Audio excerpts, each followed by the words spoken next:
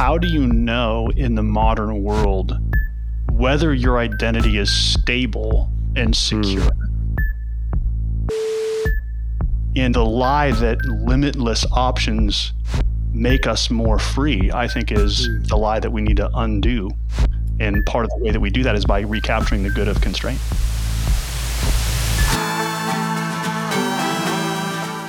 When our post-everything world has turned life upside down, how do you even know which end is up? If you're committed to a community or a cause greater than yourself, you don't have the luxury of checking out or the freedom to burn out. It's not enough to just keep surviving. We need to thrive again. This is Post Everything, a podcast about remapping culture and rethinking leadership in a liminal age. Welcome to Post Everything. This is John Homus. And last week, my co-host Brad Edwards and I kicked off season 3, where we're exploring flourishing and formation. And this particular episode is our first interview of season 3. And we're going to be interviewing Bob Thune, who is the founding and lead pastor of Coram Deo Church in Omaha, Nebraska. Now, we wanted to talk to Bob because he's a particularly thoughtful pastor regarding cultural trends and the implications of those trends for the church. We wanted to have him on for a level-setting conversation regarding the erosion of significant norms and social consensus. Because what we believe is that the erosion of these things is contributing to a very real confusion and disorientation regarding identity. So we want to talk to Bob about identity and to help us connect the dots to things we're seeing on the level we're most familiar with as pastors, which is the local church. So let's get into the conversation now as we talk with Bob about cultural trends, identity, and the local church.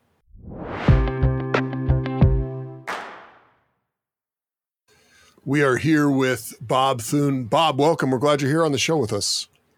Hey, thanks a lot. It's great to be with you.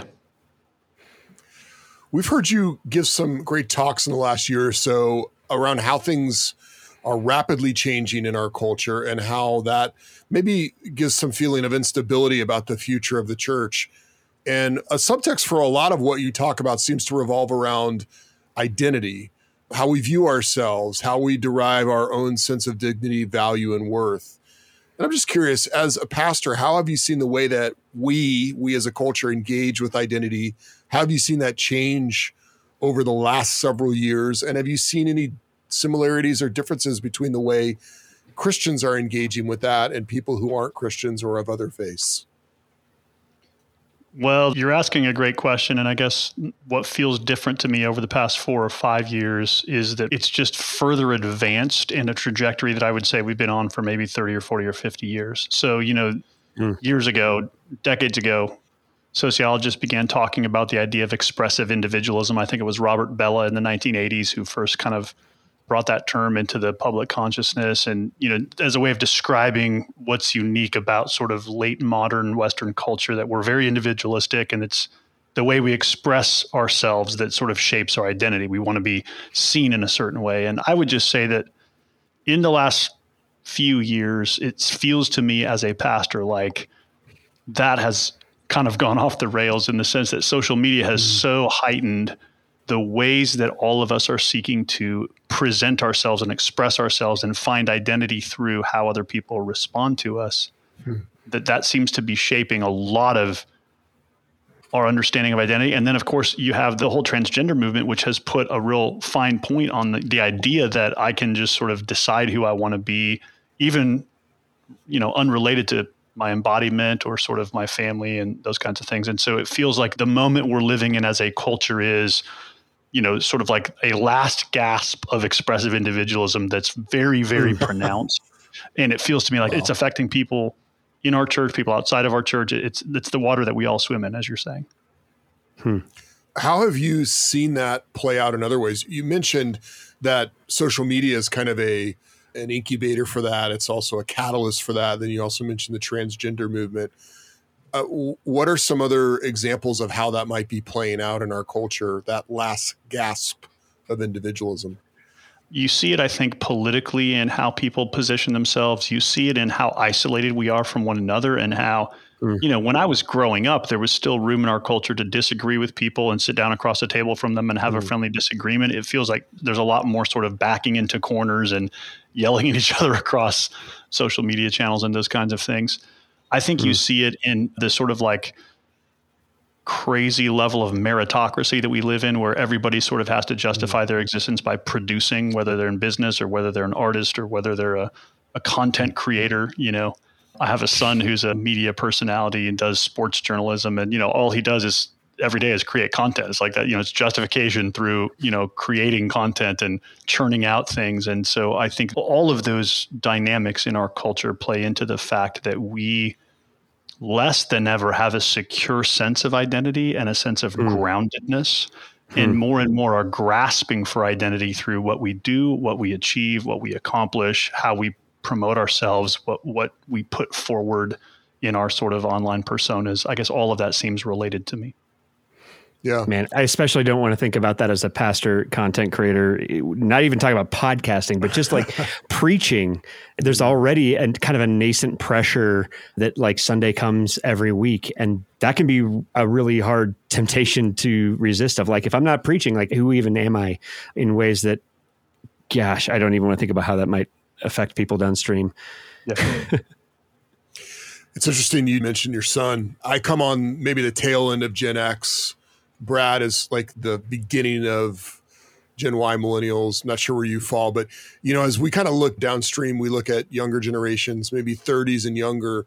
It does seem like they're wrestling with identity in different ways. Like maybe it's more important to them, or it's different in how it's important to them than it would be to maybe previous generations. And it appears, at least my perception is that maybe younger generations, they're more sensitive to the idea of identity. They're blown back and forth by that. Even in some ways where you see some people who are maybe in the Gen Z sort of rejecting the way millennials handled technology, things like that, or buying into technology even more. I'm curious, what do you make of 30s and younger and how they're wrestling with identity? Yeah, John, I guess I would push back on the idea that it's more important to them. I don't know that it's more important, because I think it was important to me when I was 18 also. Everybody at that stage of life is trying to figure out who am I and who am I not. And most of the questions we're asking in adolescence have to do with identity.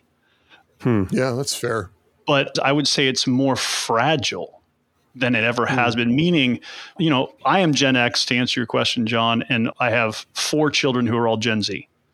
And so they're all living right in the middle of this. And what I notice for their generation is there's so much more anxiety connected to questions of identity. And I think the reason, I'm still sort of sorting this out myself, but I think part of the reason is, how do you know in the modern world whether your identity is stable and secure? Like when I was in high school, you're going to make an identity for yourself by being good at sports or being good in school or having a band, or, there's like things you could actually try to do that either succeeded or failed.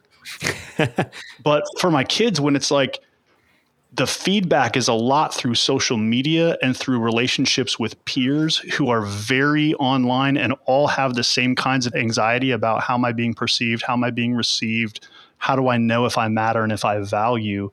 It just feels to me like those questions are less answered today than they might have been a decade or two ago. And I think the gospel answers them deeply and well. So for Christians, the good news is, we still have the same gospel to preach. But I think culturally, it just feels like there's so much less security in how do I know whether I have established an identity that's still going to be there tomorrow or next week or next year. Yeah, I mean, to tie a couple of these things together, gosh, I was not in marching band. I was in jazz band and hung out with a marching band. So I was super cool. But so many of those things are a very healthy differentiation, right? We figure out in some ways who we are by who we're not, and by kind of juxtaposing and contrasting like our sense of self with other people's sense of self. And I am so thankful that in a high school with a graduating class of about 400, I think, there were a finite number of options there, right? When you grow up on social media or even becoming exposed to it in high school or what have you, everybody is different. What is the niche left for you to be able to find out and figure out who you are if you're different from all of these other people. I can see that being so overwhelming and anxiety inducing because it's like this weird, impossible competition that you can't ever win. You just... Yeah, here's another angle to that. Add on top of that then, Brad, sort of, you're talking about the existential realities for any sort of adolescent or young person.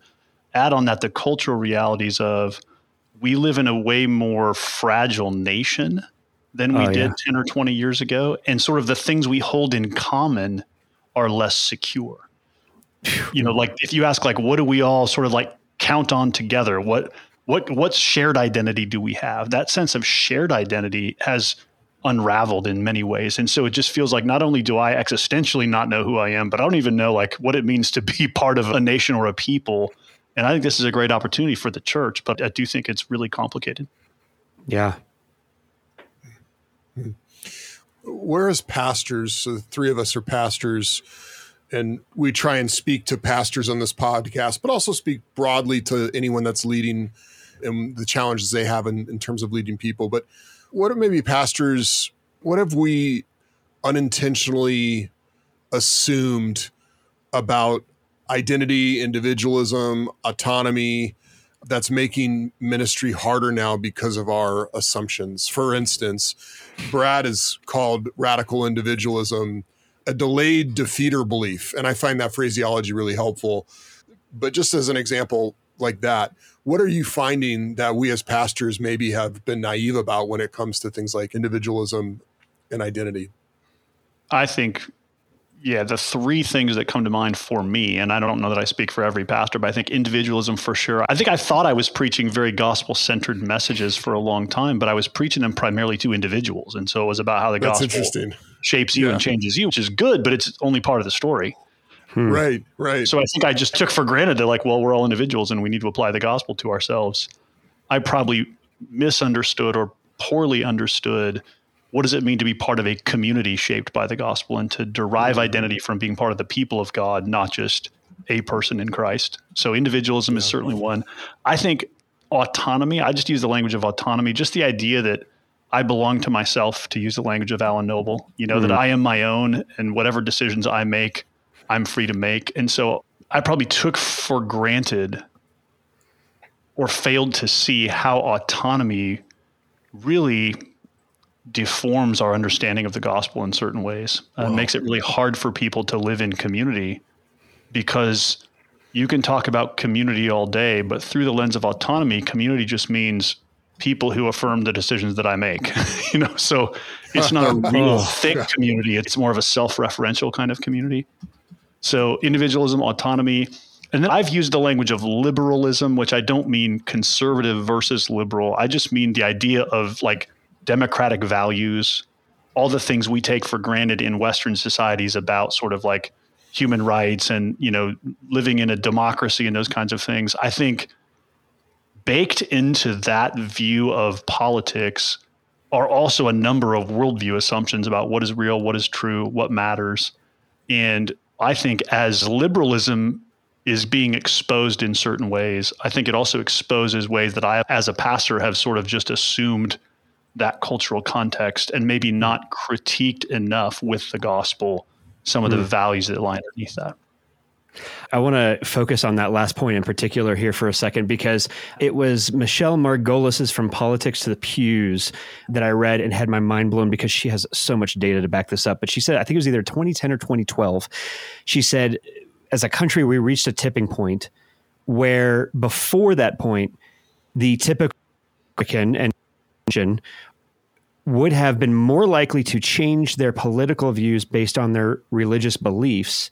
And in 2010 or 2012, that flipped. And so now we are more likely to change our religious views based on our political beliefs. And that seems like a really significant tipping point.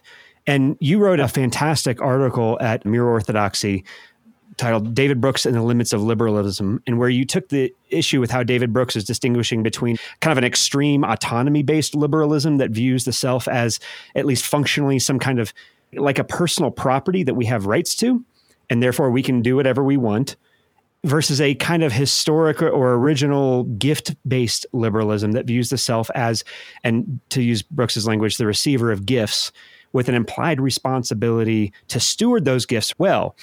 Now, I think this is what you're getting at when you just said, but correct me if I'm wrong, but I love that in that article, and right now you're naming something that I think is critically neglected in conversations like these, but it is there and it is at least implicit and important. And that is that society itself, like how we organize our civic life, actually shapes and forms our sense of self and our identity through plausibility structures. And they're almost like a civic liturgy that shapes us as we conform to them and those rhythms. Can you talk about like, okay, why is that important to realize, especially for the Christian? Yes. The fight I was trying to pick, if you want to think of it that way, with David Brooks, is that David Brooks is a really thoughtful human being, but he was trying to ground this idea of gifts-based liberalism in sort of like the baseline liberal philosophy that exists. And I'm just not convinced you can do that. I think the problem with liberalism is unless it's resting on a Christian foundation, which it was sort of for a long time in Western culture, but unless it's resting on sort of Christian assumptions, what liberalism was and is sort of a way of articulating the rights of the individual. The idea that each of us has individual freedom and shouldn't be constrained or compelled by the state to do things that violate our individual freedom and conscience. The problem is if all you have is a nation full of individuals fighting for their individual rights and freedoms, you no longer have a common good. You don't have anything to hold people together. And I think that's the place where in sort of Western democracies is we've done a great job fighting for rights and freedoms, but untethered from any sense of the common good or any sense of shared values or shared convictions. You end up with a nation of individuals who, to use the language of C.S. Lewis in The Great Divorce, he pictures hell as a place where people just live really, really far away from each other. It's like you've distanced yourselves so far from everybody else that you're just sort of isolated by yourself. And I think that's where we are in American society. And that's part of the reason why identity is so fraught and so fragile is because the way we define who we are is by defining ourselves in distinction from everybody else, which inherently, the more you do that, the less community you have. Man, that is, I couldn't have asked you to say that differently or better myself, because I think that the language that I've been using to try and describe this has been this contrast and the historic, at least, relationship between rights and responsibility, right?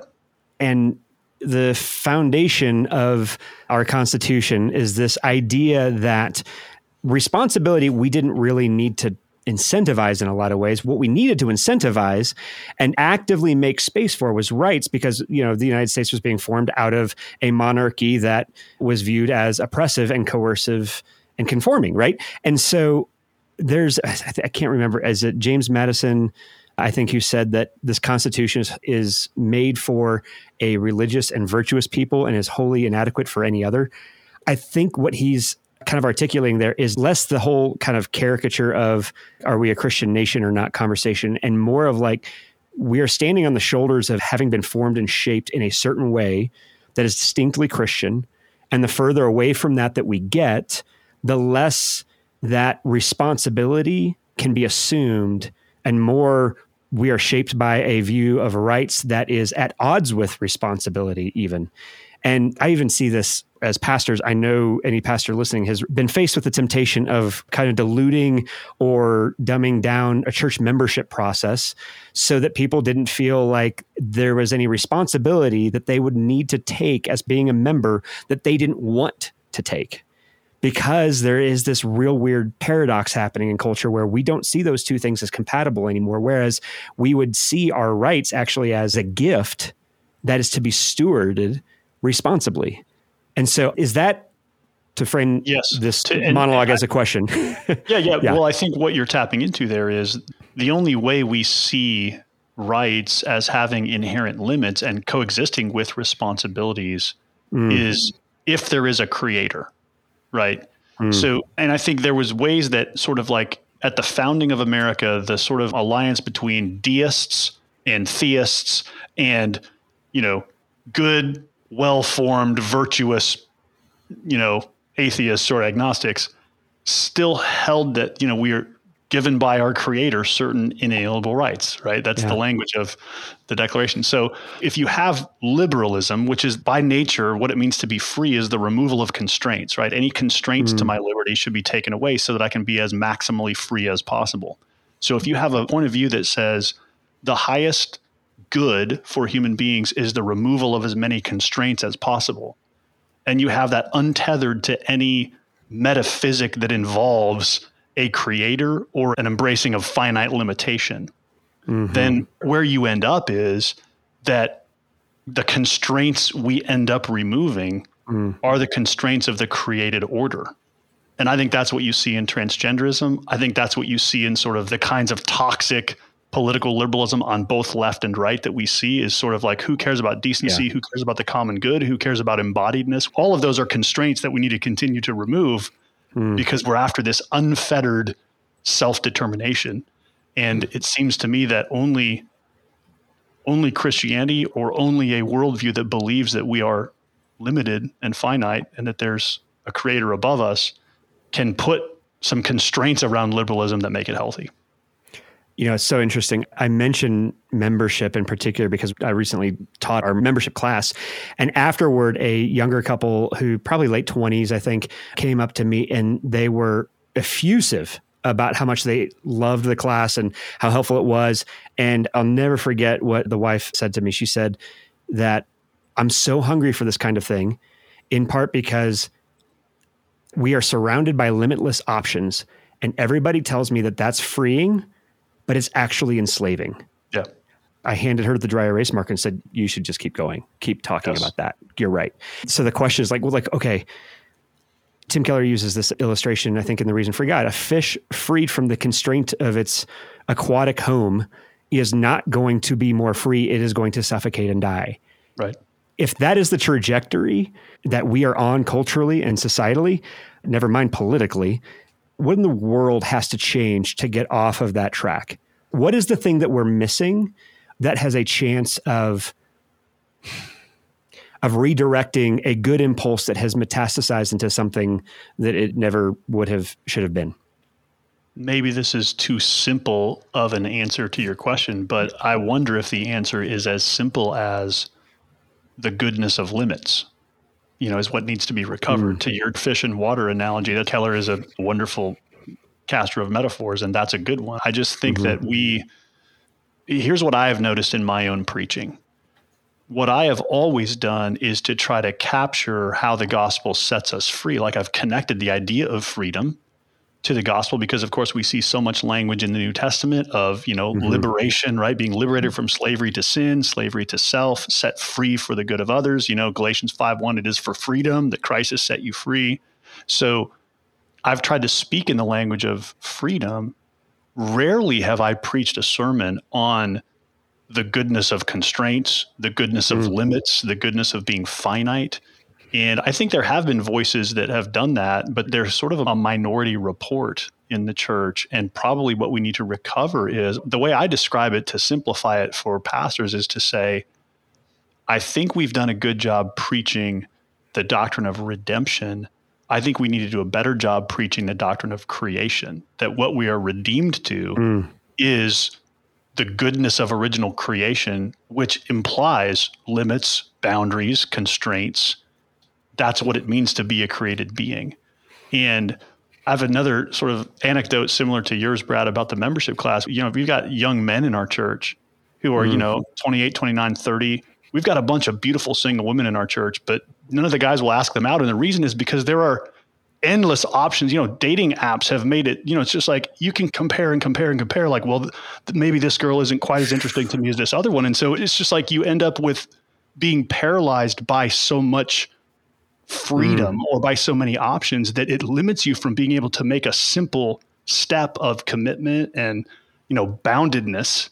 And I think that's toxic to Christian maturity. I think that that's just one small example of ways that I see people in my church that I'm discipling being malformed by the reality of freedom and by the idea that I have limitless choice and I can, there's girls all over the world in these apps that I could go on a date with. And so who would want to, commit to one who's actually a real human being that has real limitations, and I have to get to know her because, man, that seems like it would, really constrain me to one place and one person.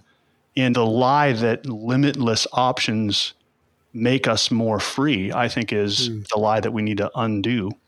And part of the way that we do that is by recapturing the good of constraint. This might be because we just talked about membership before that, but I'm just like, are we still talking about dating? Or are we talking about the bride of Christ? And in particular, like the particular church, Yes. Not just this kind of vague universal church that seems to promise scratching that itch of like, oh yes, I'm the church. The church is wherever I am, which is like remarkably self-centered. But like, would that Christians would view the bride of Christ the way Christ views his bride, as that which is worth committing and giving oneself to for the good of neighbor and glory of God. Yes. The doctrine of finitude might be reinforced a little bit if we were able to experience that by limiting ourselves, by committing to a particular church. Yes. Man, Amen. I'm just, Yeah. And it's interesting to think about, we deal with church shopping. I'm in the South Florida area, just north of Miami, and I'm sure you deal with this as well, but folks have a hard time committing. They want the church that meets their needs. You think about whether it's dating, or the other day I went to just go get a toothbrush at Target and I was like overwhelmed with possibilities. So I just had to grab one and go. It didn't matter which one it was because I was going to be in there all day looking at my options. But it is interesting because the church is definitely feeling the effects of all this, but the church also has a role to play. I couldn't help but thinking of Acts 2:42 and following, where the people in the church that make up the church limit themselves by devoting themselves to the constraints, at first glance, constraints that the apostles put forth for them, but those constraints actually cause their flourishing and the growth of a new community. And so it'd be interesting to see if the church can embrace that practice of finding flourishing through constraints, through actually limiting ourselves and digging in and saying, this is what we're part of. But I'm curious, to kind of chase that a little bit, what do you think the role is that the church has to play in this cultural moment?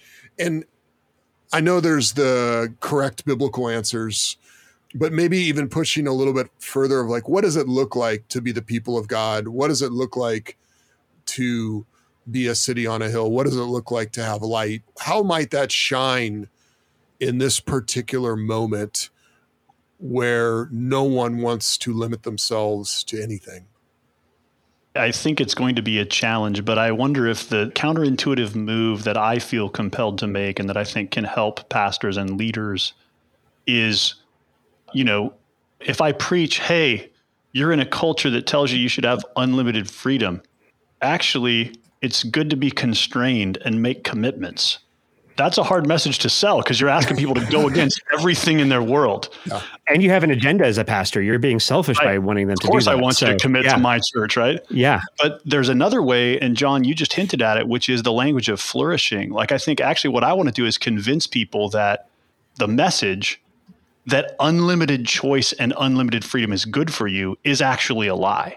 It will not lead you to flourishing. I want to sort of do the negative work to counteract that message so that I'm not trying to say, hey, everybody else tells you should be free, but I'm telling you should embrace constraints. And what I want to say instead is, did you know that actually unlimited freedom and autonomy will lead you to destruction? And what I think is interesting, what I am seeing that gives me hope is, I think that the younger people in my church inherently understand that and see that because they've experienced it in their own souls. You've probably seen all the stats on, Gene Twenge has done a lot of the work here on Gen Z, especially young girls, and the increasing levels of anxiety surrounding the comparisons you can make on social media. And I just know, like, my daughters live that. They're like, hey, I know that actually unlimited choice and freedom and unlimited scrolling and unlimited comparisons and unlimited feeds are not good for me. And so I think that intuitively our culture, people are more and more sensing the destructive nature of that and are then more open to the idea that actually you're right. Maybe constraint and limitation and embracing finiteness is a path to flourishing, not a path to limitation. Yeah, I keep thinking about, as you're describing this, there's the dynamic of autonomy and choice and freedom. There's also, I don't know if this is a different facet of the same thing or is a parallel thing, but it's this idea that our greatest good and our flourishing happens when we pursue or satisfy our own desires, right? Yes. And there are so many places that plays out. You know, we had a kind of a book club in our church where we went through Greg Johnson's Still Time to Care. And, you know, if you're unfamiliar with the book is about especially the conversion therapy movement, how terrible that was and how much it damaged people by basically trying to force something that was kind of contrary to nature, right? And so many of the people who were attending this book club were like, yes and amen on that. And then Greg, you know, goes into, and that's why I'm a celibate gay Christian. And you could have heard the record skip because there was confusion that wasn't contrary to nature, that not meeting or pursuing your desires, how could that even possibly be good? How could that flourish somebody? And Greg goes into 2 or 3 chapters that are very explicitly like, here's why this actually brings me joy. And it's not just, this is a sacrifice I have to make. It's a sacrifice I get to make. That is only possible and makes sense and is satisfying because it's Jesus, right? And so, you know, I keep thinking about, man, toward that end, and here's where the question is. It's one thing to kind of explain to people and point out how some of these things aren't satisfying and to say that this is where it is satisfying. But until we have an experience of how constraint is satisfying or how sacrifice is satisfying and flourishing, in some ways, in this area and in this kind of cultural moment, maybe more than others, it seems like there is a bigger leap of faith required in that because it's not buttressed around us. Is that right? I think if I could rephrase what I think you're probably saying. Please.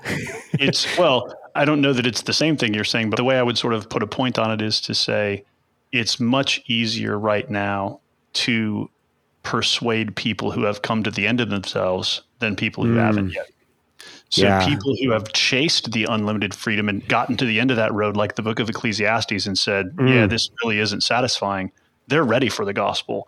The people who are not yet convinced that they've gotten to the end of the road, or the gospel is one option among many, I think it's much harder to persuade that group of people that, yes, it's to your flourishing to embrace constraint and limitation. And so you're right, unless they sort of have an experience of the good of it or an experience of the emptiness of it.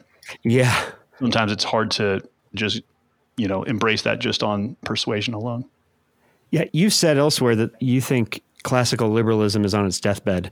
Not to put too fine a point on it. That's a pretty fine point. It's a pretty fine point. Yeah. Very definite, at least. And with everything that you just said, following it to its ultimate conclusion, it doesn't seem like just as a society that we are terribly eager to get off of this path that we're on. So if we keep going down it, and it's not just on its deathbed, but it actually dies, part of me is like, oh my God, what do we do? I can go apocalyptic on that pretty quick, but also in light of what you just said, that strikes me as, should we be hopeful and praying for that being like a huge evangelistic opportunity? I absolutely think it will be. And I don't know what that end will look like, but I think whether it's the end of liberalism and it's replaced by something else, or whether there's some kind of a renewal at the end of that, either way, it's going to be a wonderful opportunity for the gospel, because it's this sort of like death throes of the limits of human autonomy and freedom. And the reason I sort of say that I think it's on its deathbed is just because I don't think you can put the genie back in the bottle, right? Once you convince people, and we've convinced people for 300 years, that your greatest flourishing and good is found in unlimited freedom and unlimited lack of constraints. You can't say, hey, we've told you that for 300 years, but actually this one constraint over here is still good for you. And so I think it's got to run out of gas, and we've got to get to the end of it before people will be ready to see and embrace, like, oh gosh, some constraints are good, and hopefully we'll get there. I don't want to see the end of liberalism as we know it necessarily, but I do think it's hard for me to envision how we put this sort of leash back on the dog and get it back in the yard. Yeah. Yeah, that's a great point. It does seem like things are running very fast, and it's really hard to put the brakes on and reroute. we talked about generations just a minute ago, but I tend to think about how oftentimes different generations can kind of see the holes in other generations.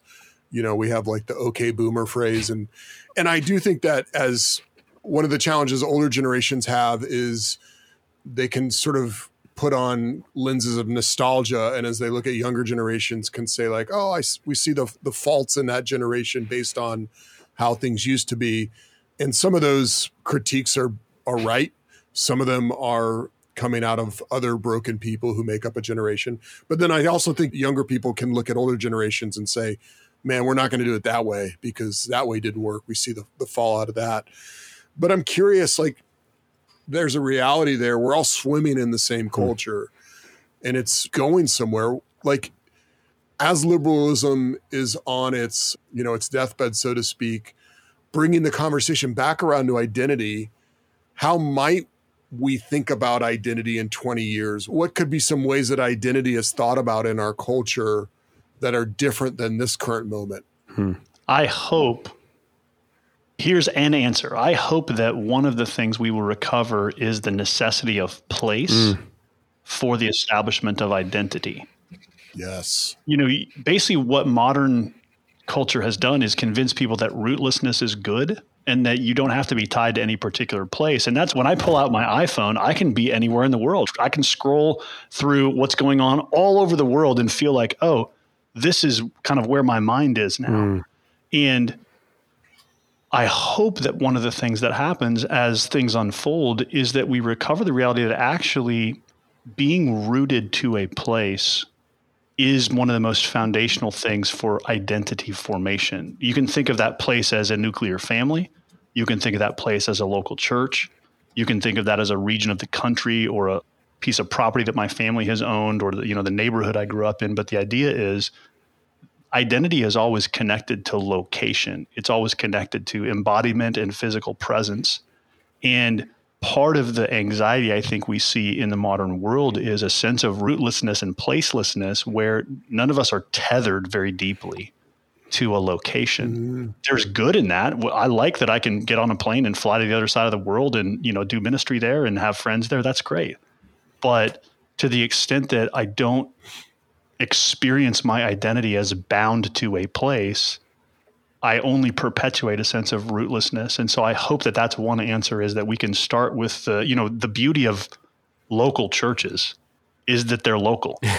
And the beauty of what we can do with people is to say, look, I tell people all the time, look, you might not live in Omaha, Nebraska forever. Maybe you're in the Air Force. Maybe you're here as a medical resident. You're here for a few years. But while you're here, we want to ground you in a people and in the gospel of Jesus Christ and in a sense of like rootedness in the local church.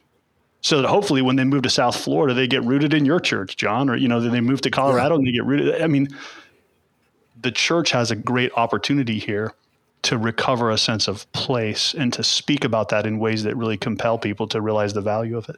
It's almost like you're saying that institutions are good, actually. I am saying that, yes. Yes. That to give you full permission to use that otherwise dirty word on this podcast. We are very big fans of institutions. And, it's kind of like, I think I have an aneurysm every time I see on social media anywhere, like church is not just Sunday morning. And it's like, what? True. Absolutely. You're right. True. That is true. But it's at least that. I mean, it's not less than that. It's not less than that. If God's commandment to enjoy the greatest gift he gave to man, second short of creation itself, of rest, then if that's a burden for us, then there's something very wrong in the way that we are viewing the world. And the necessity of the church to be human and resting on the seventh day, and that rest being not one of escape, but of worship, I cannot think of something more important or a more vital, essential starting point to what it means to be the church, what it means to follow Jesus. And I don't think it's an accident that, I'm sure this is probably the case in Omaha, Nebraska as well. And it may not be entirely causative, but the people who feel lost and isolated are often the least frequently attending church. Yes. What is interesting, how people use the word church now. Brad and I both studied at Covenant Seminary in St. Louis. That's where we got to know each other. And in that town was the Anheuser-Busch Brewery, and you could go on a free tour of Anheuser-Busch. But I remember our tour guide saying to us, as we were taking a tour through the Anheuser-Busch Brewery, he goes, "This is my church." And I thought that was interesting because I've heard that not only just there, but I've also heard that from people who are protesting together. I've heard people say that. I work out at a martial arts dojo. I've heard people say that about that. And it is interesting to think people are wired to look for something that they can be a part of that gives life meaning, informs them and shapes them and connects them to a grand narrative for things, this sense of transcendence. And even if we get rid of institutions, we will find that somewhere else, whether it's a brewery or a dojo. So I think we also have an opportunity, as you mentioned, the evangelistic opportunity for the church organic to really give people an opportunity to explore what it looks like to be part of something that shapes and forms them and gives meaning to life in a way that maybe they haven't experienced before. Yeah, and that pulls them into a web of real relationships with actual human beings. Yes. Yeah. Right. Man. Well, as we're wrapping up here, Bob, I'm just kind of curious, we've covered a lot of ground today. And if you just, based on everything that we've been talking about, and like if anybody who's even remotely paying attention, you'd have to live under a rock not to feel like there is a level of instability in the world, in our country, and even in the church. How would you encourage them in this moment, and especially leaders of institutions, whether that be the church or a business or a nonprofit organization, whatever that is, like with all that swirling around, I think there are a lot of people who are asking just like, where do I even start? Like, how do I not be overwhelmed by this? And so how would you encourage us as we end? Man, that's a great question. And I guess I would say a few things. One is don't be reactive. The Church of Jesus Christ is going to endure. And so the worst thing we can do is fret and worry and become reactive like the rest of the world around us. I think we need to have a very strong, peaceful presence in a sense that like, hey, whatever happens in our culture, whatever happens in politics, whatever happens in the world, Jesus is on the throne and he's guiding all of history in the direction he wants to. And so we don't need to be alarmed and worried. So I sort of want to just help people with a grounded confidence in the gospel, right? The good news we believe really is good news. So don't be reactive. But the second thing is I want to tell people, we are encultured beings. And so, if it feels like your kid's school is falling apart and your neighborhood is kind of falling apart and your city's in turmoil and you're not sure about the future of the country, okay, that's real. Like, you don't need to pretend those things don't actually exist. I think Christians sometimes can hover above all that and be like, well, Jesus is on the throne. Yeah, he is. And these things still affect our lives, and so it's okay to live in the both and of I don't want to be reactive, but I do want to embrace it. Like I do live at a certain moment in history and a certain point in culture. And so avoid reactivity, embrace reality. And I want to encourage people, especially leaders, to have a sense of imagination and anticipation of what does the Lord want from us in this moment. I am convinced, and I'm probably not the only person who has said this, but I'm convinced that what Augustine was doing when he wrote The City of God at the fall of the Roman Empire, that's kind of the kind of moment that we're in our culture where it's things are fraying.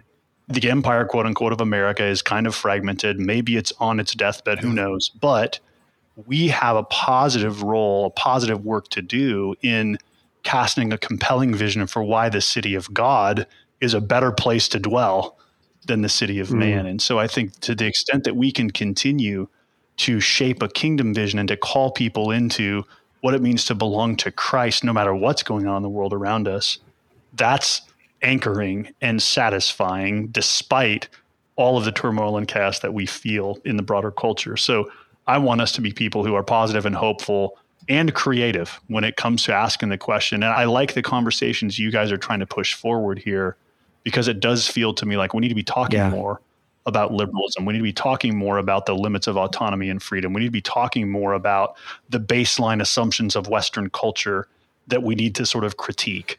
That's the right work for us to be doing, in addition to just preaching the scriptures and making disciples. Man, amen to that. That's so good. I love that. Bob, thank you for joining us today. You've given us a lot to think about, answered some great questions with some great answers, and we really appreciate your time and hope to have you back again. Hey, I'm thankful for the opportunity. It's great to chat with you guys, and I hope it's helpful to listeners as they follow along. Awesome. Thanks, man.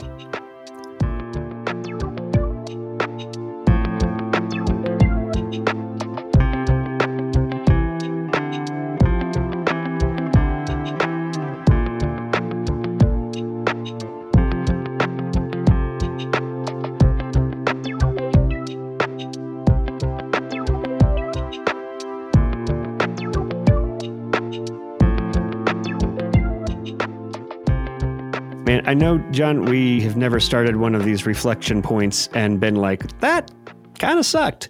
Like, that's not we haven't had to either. So that helps. But that was really, I think I especially appreciated how, like, the breadth of what Bob was able to cover and speak to, because I think it's a really helpful framing and kind of sets a tone and a foundation to build on and deepen as we go. But I'm curious, what is your so what?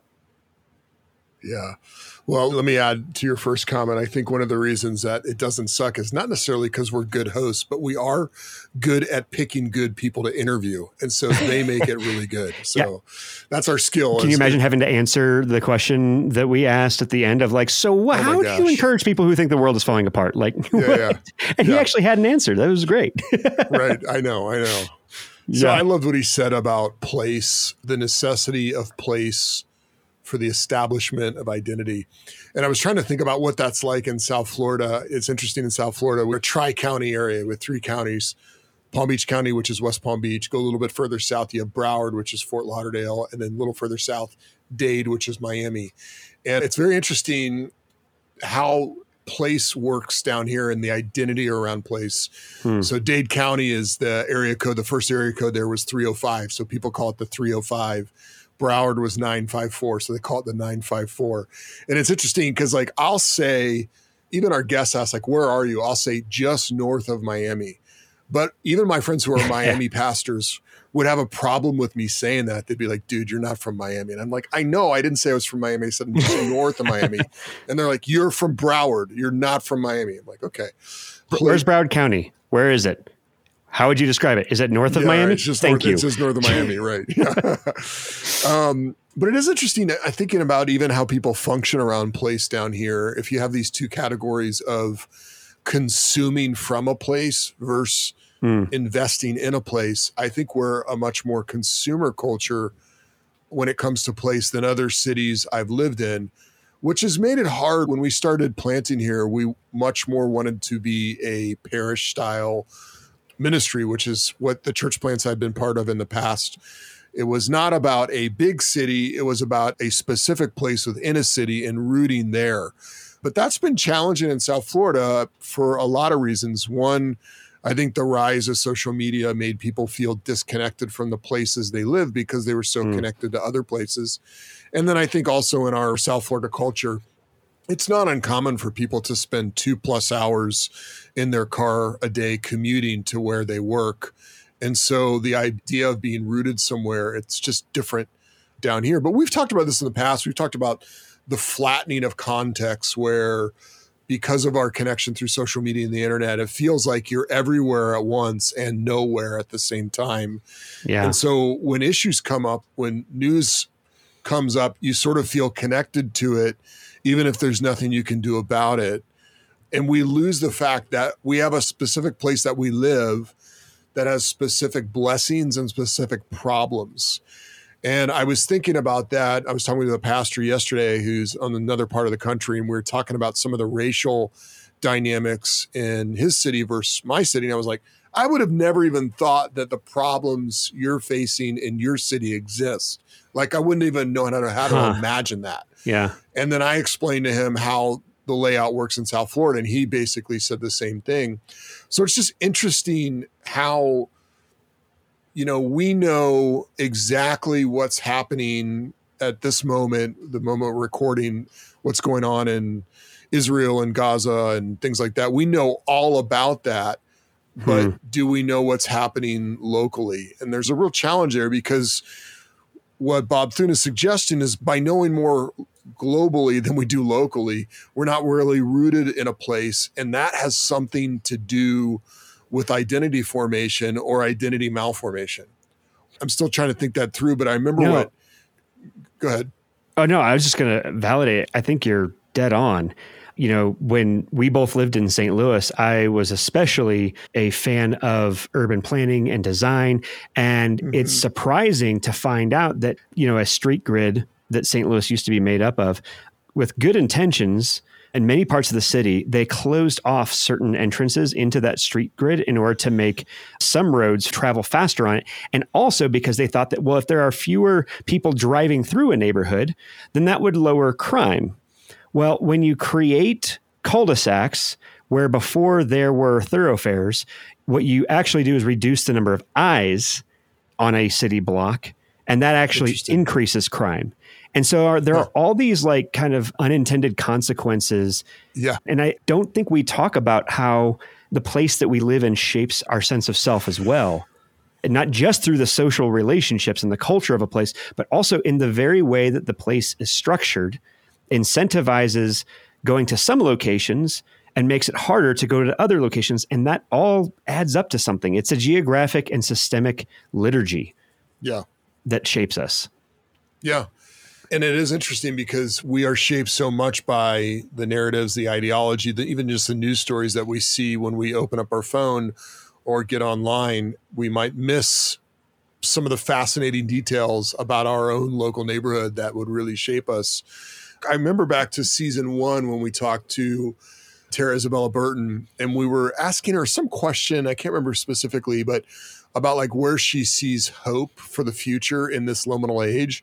And she said something like in small local communities, that's where the hope is. And I was like, wow, that's kind of what Bob Thune is saying as well. The weird thing I think though, is that there's this sort of mirage that happens that when we broaden the scope of our connection and our consuming, it actually feels like we're flourishing for some reason. It feels like we're connected more, and we're connected more broadly, but could it also be lessening our sense of identity, even our sense of flourishing, because we're connected to everything rather than being connected to one thing well? Oh, man. And what if the goodness of, to pull this back into his limits, what if the goodness of limits and like binding ourselves to a place and saying, I'm here and I'm going to form my identity in this local geographical place. That means I'm not there. I'm here. That means I don't have to deal with their problems. I got to deal with my problems. I wonder what that would do in terms of shaping identity. Oh man, of course, this isn't anybody's fault. This is just kind of human nature where we can feel like we are making a difference and not have to be vulnerable or exercise responsibility beyond what we might be able to type on a keyboard or put into our phone.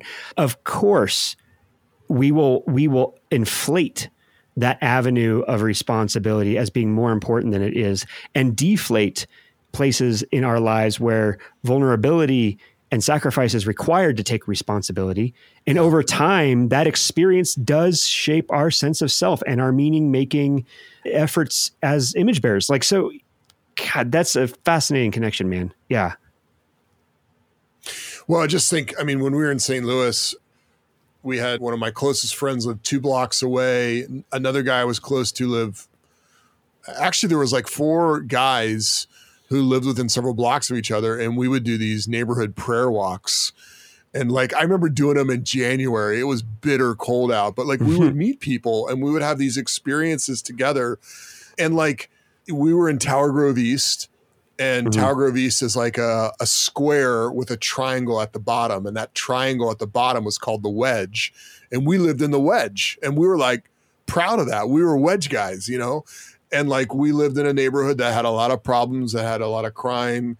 It had a lot of beautiful things as well. But like, the fact that we were doing that together, we were walking through the neighborhood together, we were praying, we were meeting people. Like, there was something about that was shaping and forming for us as men walking together. So it's interesting. I'm not sure we're getting more of that in our culture. I think we're getting less of that due to our connectivity to everywhere. What about you, Brad? What are you walking away with? What's your so what? You know, it's funny. I think something that you said had just like hit me between the eyes. And when you were sharing that illustration of the tour guide from Anheuser-Busch saying, "This is my church." Yeah. And it just, man, what a statement of a person's kind of like primary sense-making community, right? Yeah. And it doesn't have to be religious.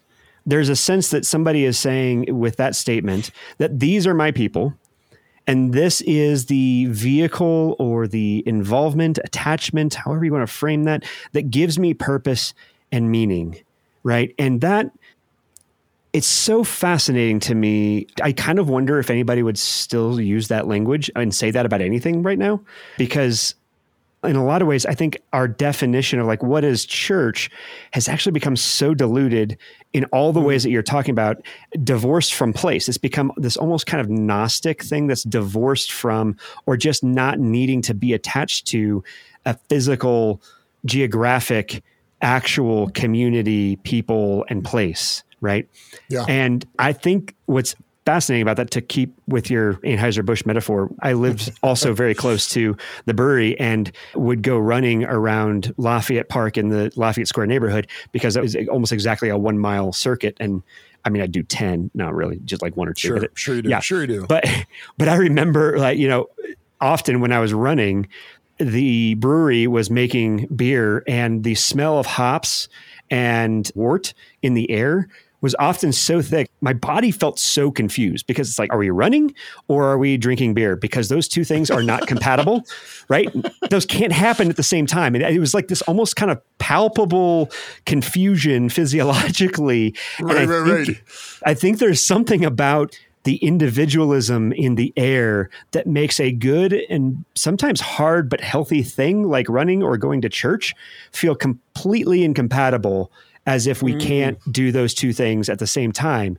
And so I say that because I kind of wonder if, like, maybe one of the reasons why people fear or hesitate to commit to a local church and want to kind of stay kind of tangentially attached is because there's this intuitive, if buried, awareness that to devote yourself to the church, like we're talking about a la Acts 2, would actually require them to let go of other sense-making vehicles that they have relied on for understanding the world around them, for understanding who they are, their sense of self and identity, for a very long time, right? And like in Luke 14, Jesus is teaching, and he says, if anyone comes to me and does not hate his own father and mother and wife and children and brothers and sisters, yes, even his own life, he cannot be my disciple.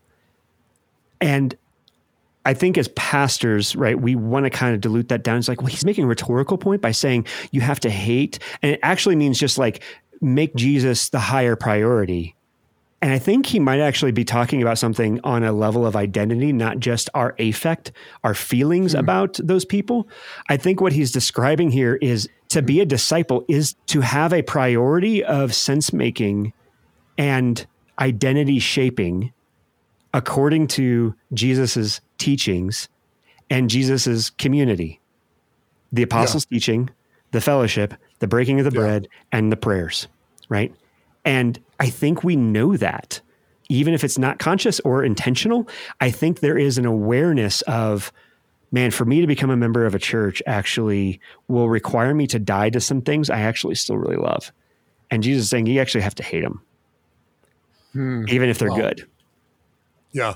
And so if that's the case, man, when Bob was talking about having this kind of imagination, a positive vision of what God might do in your place, in your institution or in your church, and I think he even said that like we're in this kind of city of God moment, I keep thinking about what kind of a difference would it make?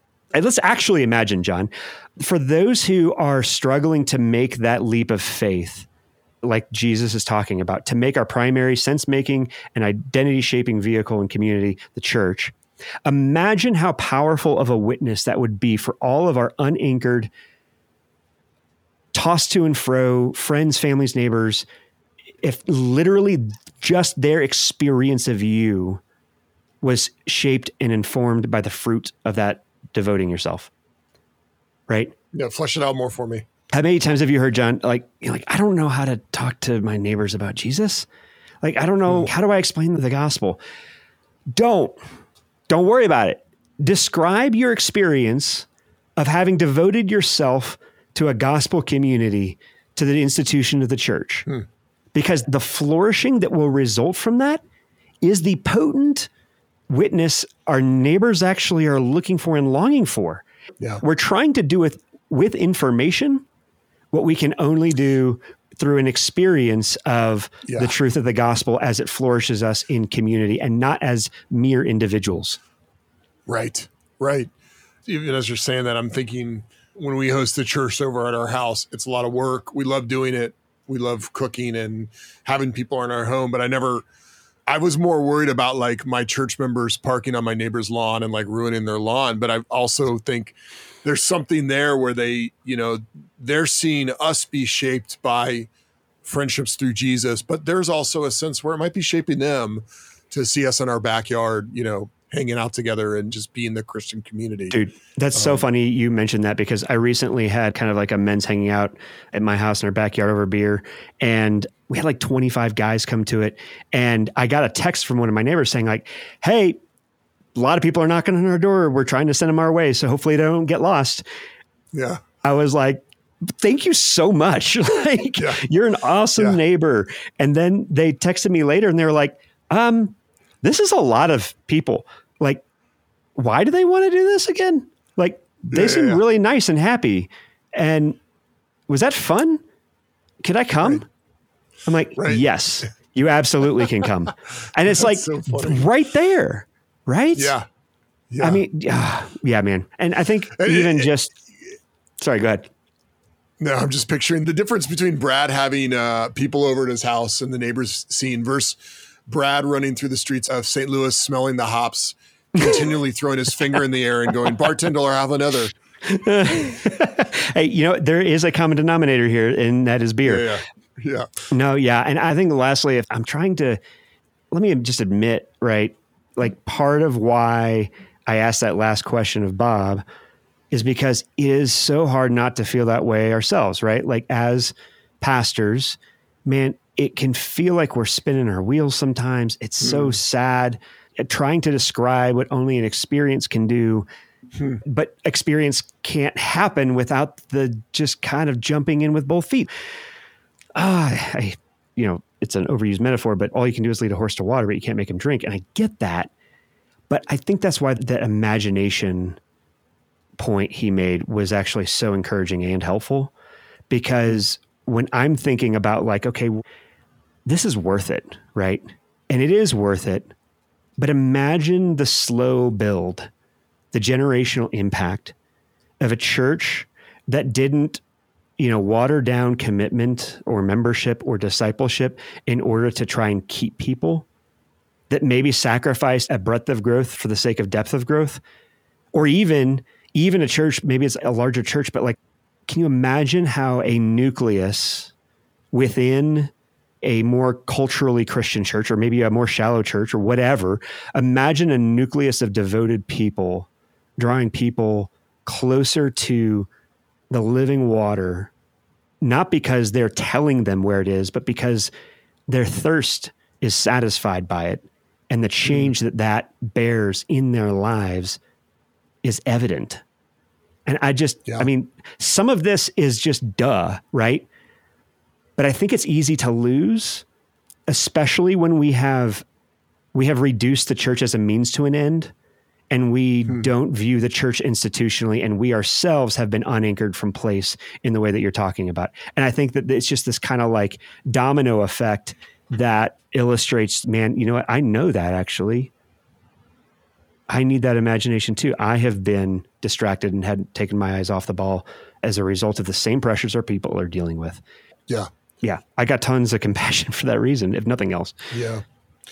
It's always good to remember too, I think, that the technology, the ability to move around, those things, well, let me say this, being connected through technology is not a bad supplement, but it's not a great primary resource. Yeah. And being able to be in the same room with people, and listen to people's problems, pray for each other, try and talk and hear someone else cough. And you're like, how many times are going to, that's the normal stuff of Christian community that I think shapes and forms us and goes, I'm part of this people in this place. And I think that's hugely important for us to be able to grow as Christians. Man. Well, that's awesome. I can't wait to see, how we plumb the depths from here, because I think there's a lot more to be said as we just skirted over the surface of a lot of this stuff. So yeah, more to come. Here we go. We're season 3. Let's do it. Thank you for listening. If you found this episode helpful, text it to a friend. Please take a minute and rate this podcast. Leaving a review helps other people find us and connect. You can send us questions or feedback by emailing us at posteverythingpod@gmail.com. Thank you.